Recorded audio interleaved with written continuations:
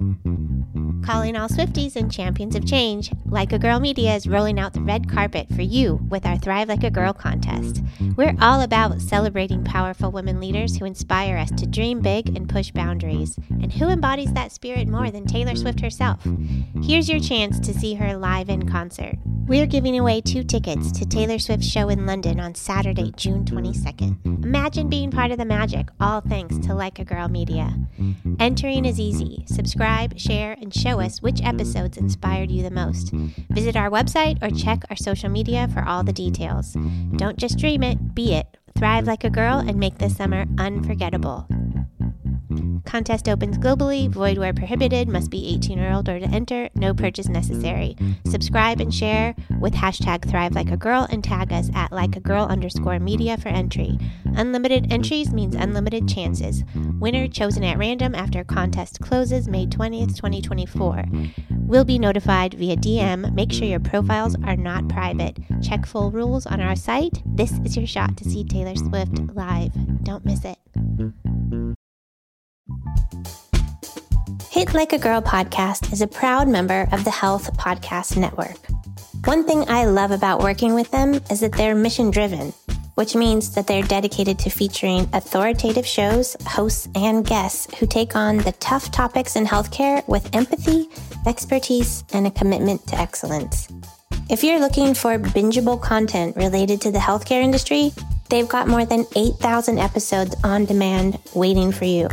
From professional development, the patient voice, digital health, innovation and entrepreneurship, and of course, health IT, they've got you covered. So this is your official invitation to check them out at healthpodcastnetwork.com.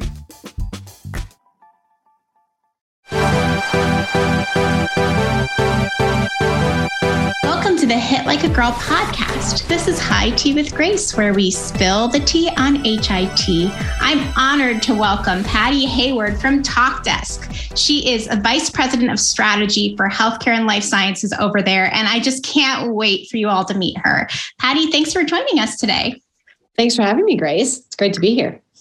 So tell us a little bit about the journey that brought you to Talkdesk. I know you worked at McKesson, Medicity, Humedica, and you have a ton of expertise in HIEs, population health, pharmacy, process redesign for healthcare systems. And increasing access to patient information, which is something that I'm constantly tracking. You're an amazing thought leader. So tell us a bit about your journey that brought you to where you are now. Yeah, thank you. So you kind of give a flyby of all the things that I've done in the past. And really, when I was looking at what I wanted to do next, I think there was some really important aspects. When I think about where we are today in healthcare, there's such an inflection point, right?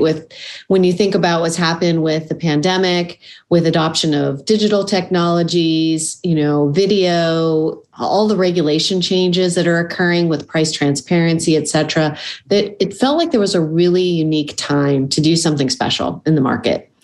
And to me, it felt really important to go with a company that had its roots in innovation. And to work for a company that puts over half of its 2,000 plus employees in product and R&D was really important.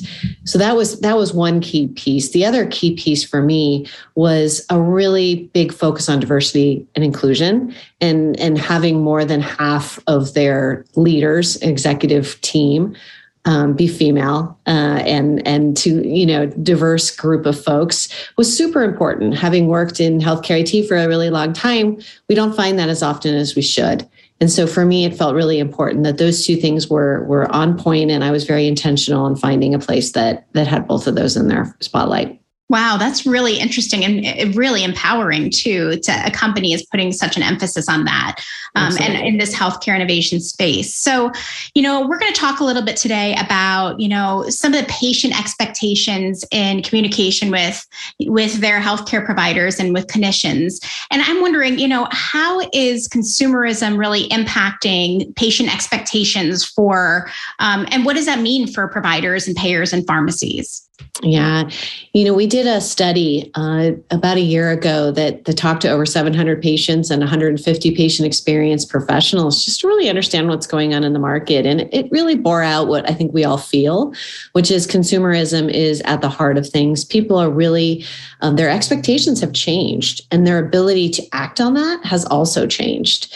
So we found that over 67% of people are actually willing to change their providers if they have even a single poor experience, which I think that's never been the case before. If you think about, even the Gen X and the baby boomer generations, you went to the doctor, you stayed with their same physician for as long as you lived in the same town. Mm-hmm. You didn't really switch unless something drastic happened. They retired or you just had a really horrible experience. But today, if you talk to my son, my daughter, they don't have a primary care doc. They've moved to different towns. They're doing different things. And it's just not a priority. They want instant access. They want the ability to get to where they want to and do it via different channels, right? They want to do a video visit. They want to have a conversation over, text. They don't want to have to call. They don't want to have to wait between 9 and 5 and miss work and things like that. That's huge. That's a big change that we haven't seen. There's a lot of new entrances into the market that are really focused on that. So there are options that are covered. And we're seeing a lot of traditional providers pivot to be able to handle that and to provide that, especially when the pandemic hit. There was a huge shift to do that. So I think we're now seeing people go back and look and see how, did the things that I put in during the pandemic to accommodate what I had to do in the moment really working. So again, huge shift, huge flux in sort of how folks are thinking about things and really looking at the retailers jumping in. If you look at Walgreens, CVS, Walmart, Amazon, all really jumping into the space in a huge way. There's a big push to kind of bring that inflection point of between retail and healthcare together. Oh, so true. And so, just in a practical sense, what are some things that all of these people can be doing to help improve that patient experience, to help, kind of get that patient to give them the best care possible? That's a great question. I think there's some really basic things to start with. I think the basics are really looking at omni-channel experience. And that's more than just a portal, right? I think a lot of folks have put in portals over the years.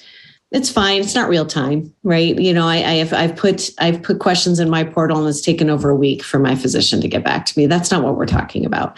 We're talking about real time, or at least asynchronous kind of discussions that can happen in a much quicker turnaround time. People have questions they want to have answered. So they also want automation. They want the ability to schedule and reschedule appointments without having to wait on hold for 20 minutes.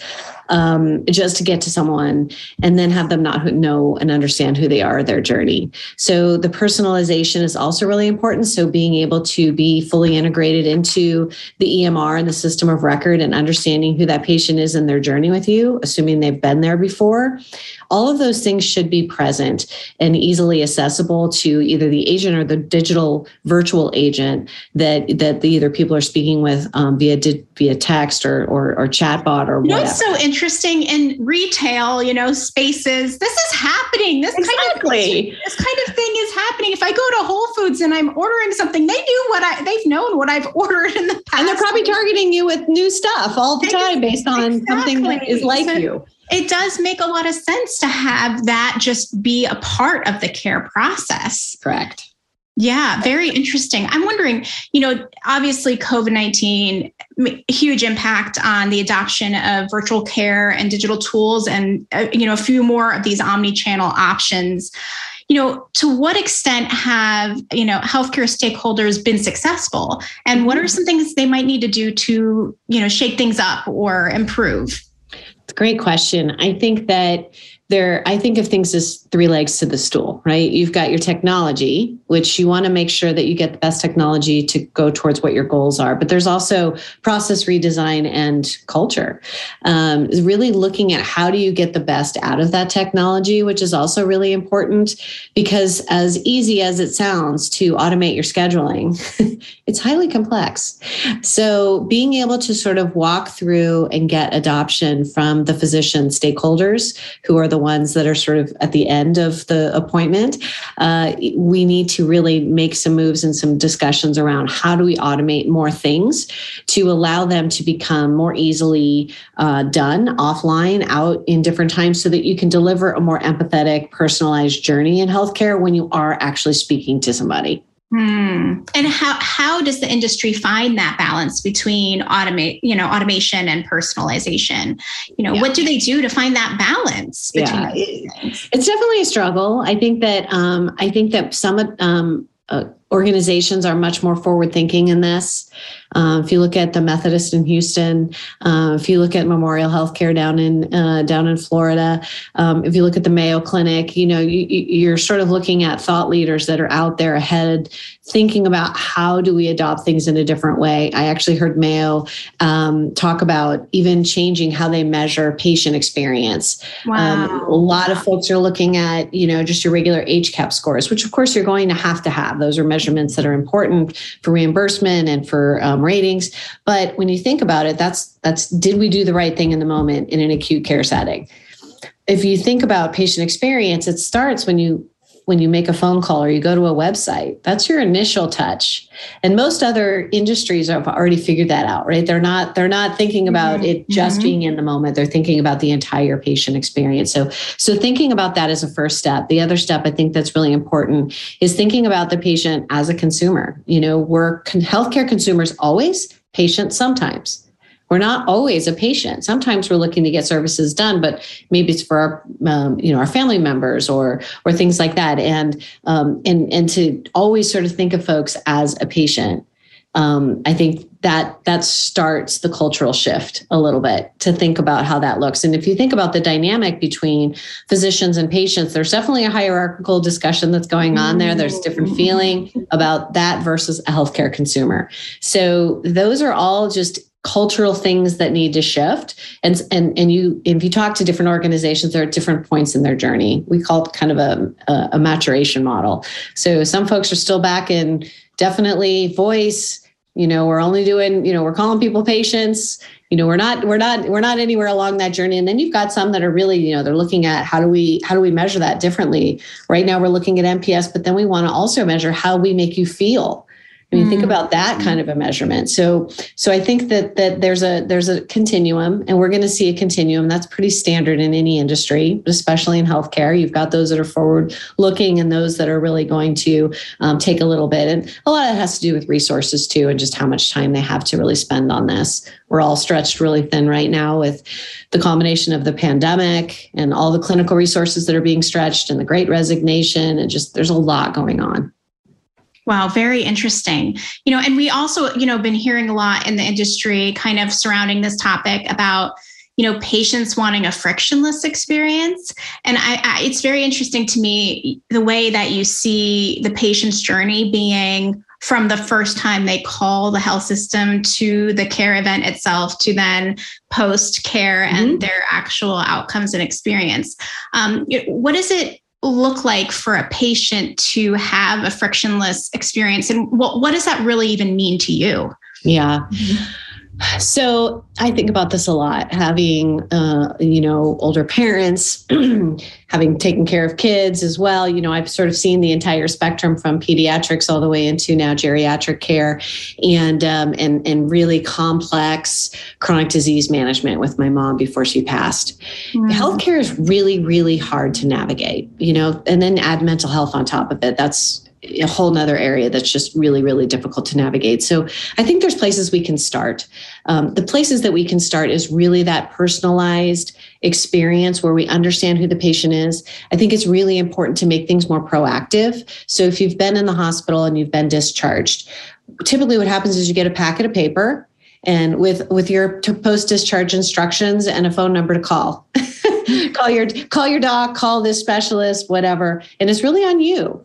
We've got to start making these things more proactive. It also helps with keeping things in your organization as well. They're not going to leave the organization and go to a different organization to see a specialist. So it's really important. And then coordination of care is easier as well. So I think there's a lot we can do about personalizing the experience, automating as much as we can so that we can do things offline. If you're like you and I, and we're on Zoom calls all day, it's really difficult to then take the time to call. So what happens is you push it off. And so I think it's important to make things proactive, automated, different channels so that you have a channel of choice in order to interact. I think then it's also important to make sure that you're pulling all of these things together in channels that can communicate so that you're not creating additional silos of communication, which happens often as well. So those are some really, I won't say easy, but they are some quicker hits that you can do today that are available right now and able to do. And then you start to make those journeys. You start in, say, patient access and in revenue cycle, and then you start to move out into the organization and bring different areas in. Wow. That is very inspiring to think about that is available today, and that can be what organizations can do to help improve this patient's experience and reduce some of the friction that's, sometimes happens in this whole process of getting care. And keeping care, having your regular visits, et cetera. So I want to turn our attention a little bit today now towards your personal career journey. A lot of the people that listen to Hit Like a Girl love to hear about you as a woman executive here in Hit, killing it. So tell us a little bit about how you landed in healthcare. So I have a bit of a different journey. I actually started as a scientist. I have a master's degree in biology. So I didn't start in the business side. I started on the science side, which probably gave me a lot of that, process piece that I have to my brain and looking at how do we improve different aspects. But started there, moved into actually working with biotech and pharma folks and automating manual processes over there. I was a bench scientist, so I was able to sort of work with those organizations on how do we scale up and do things like the Human Genome Project back in the day, and how do we start with high throughput screening and looking at disease targets and different things like that. So I started over there. So I followed that. How do we take manual processes and scale them up and do things in an automated way over into the pharmacy? And started working with McKesson on how do we redesign cart fill. Wow. And really with the focus on how do we get that pharmacist out of the basement and onto the care team and as part of that care team on the floor in the acute care space. And followed that over through the clinical side into how do I work through really redesigning medication safety and then going into more full general clinical aspects.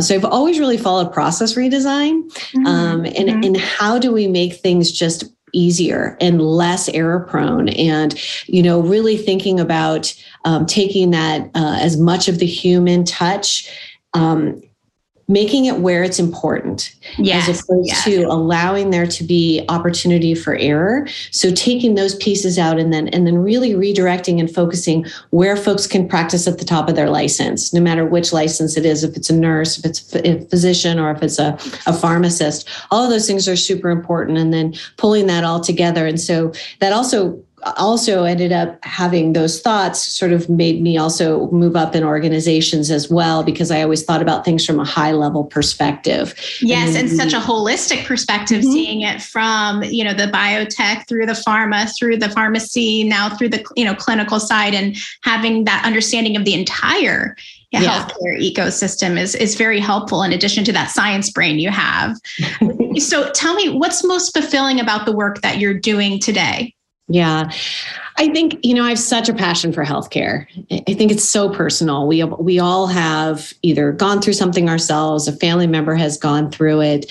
And I think anytime you go through something really in depth, and having had a mental health issue on the one side and the chronic disease on the other, I've really experienced healthcare for so many different areas. And for me, it's a huge passion to improve it.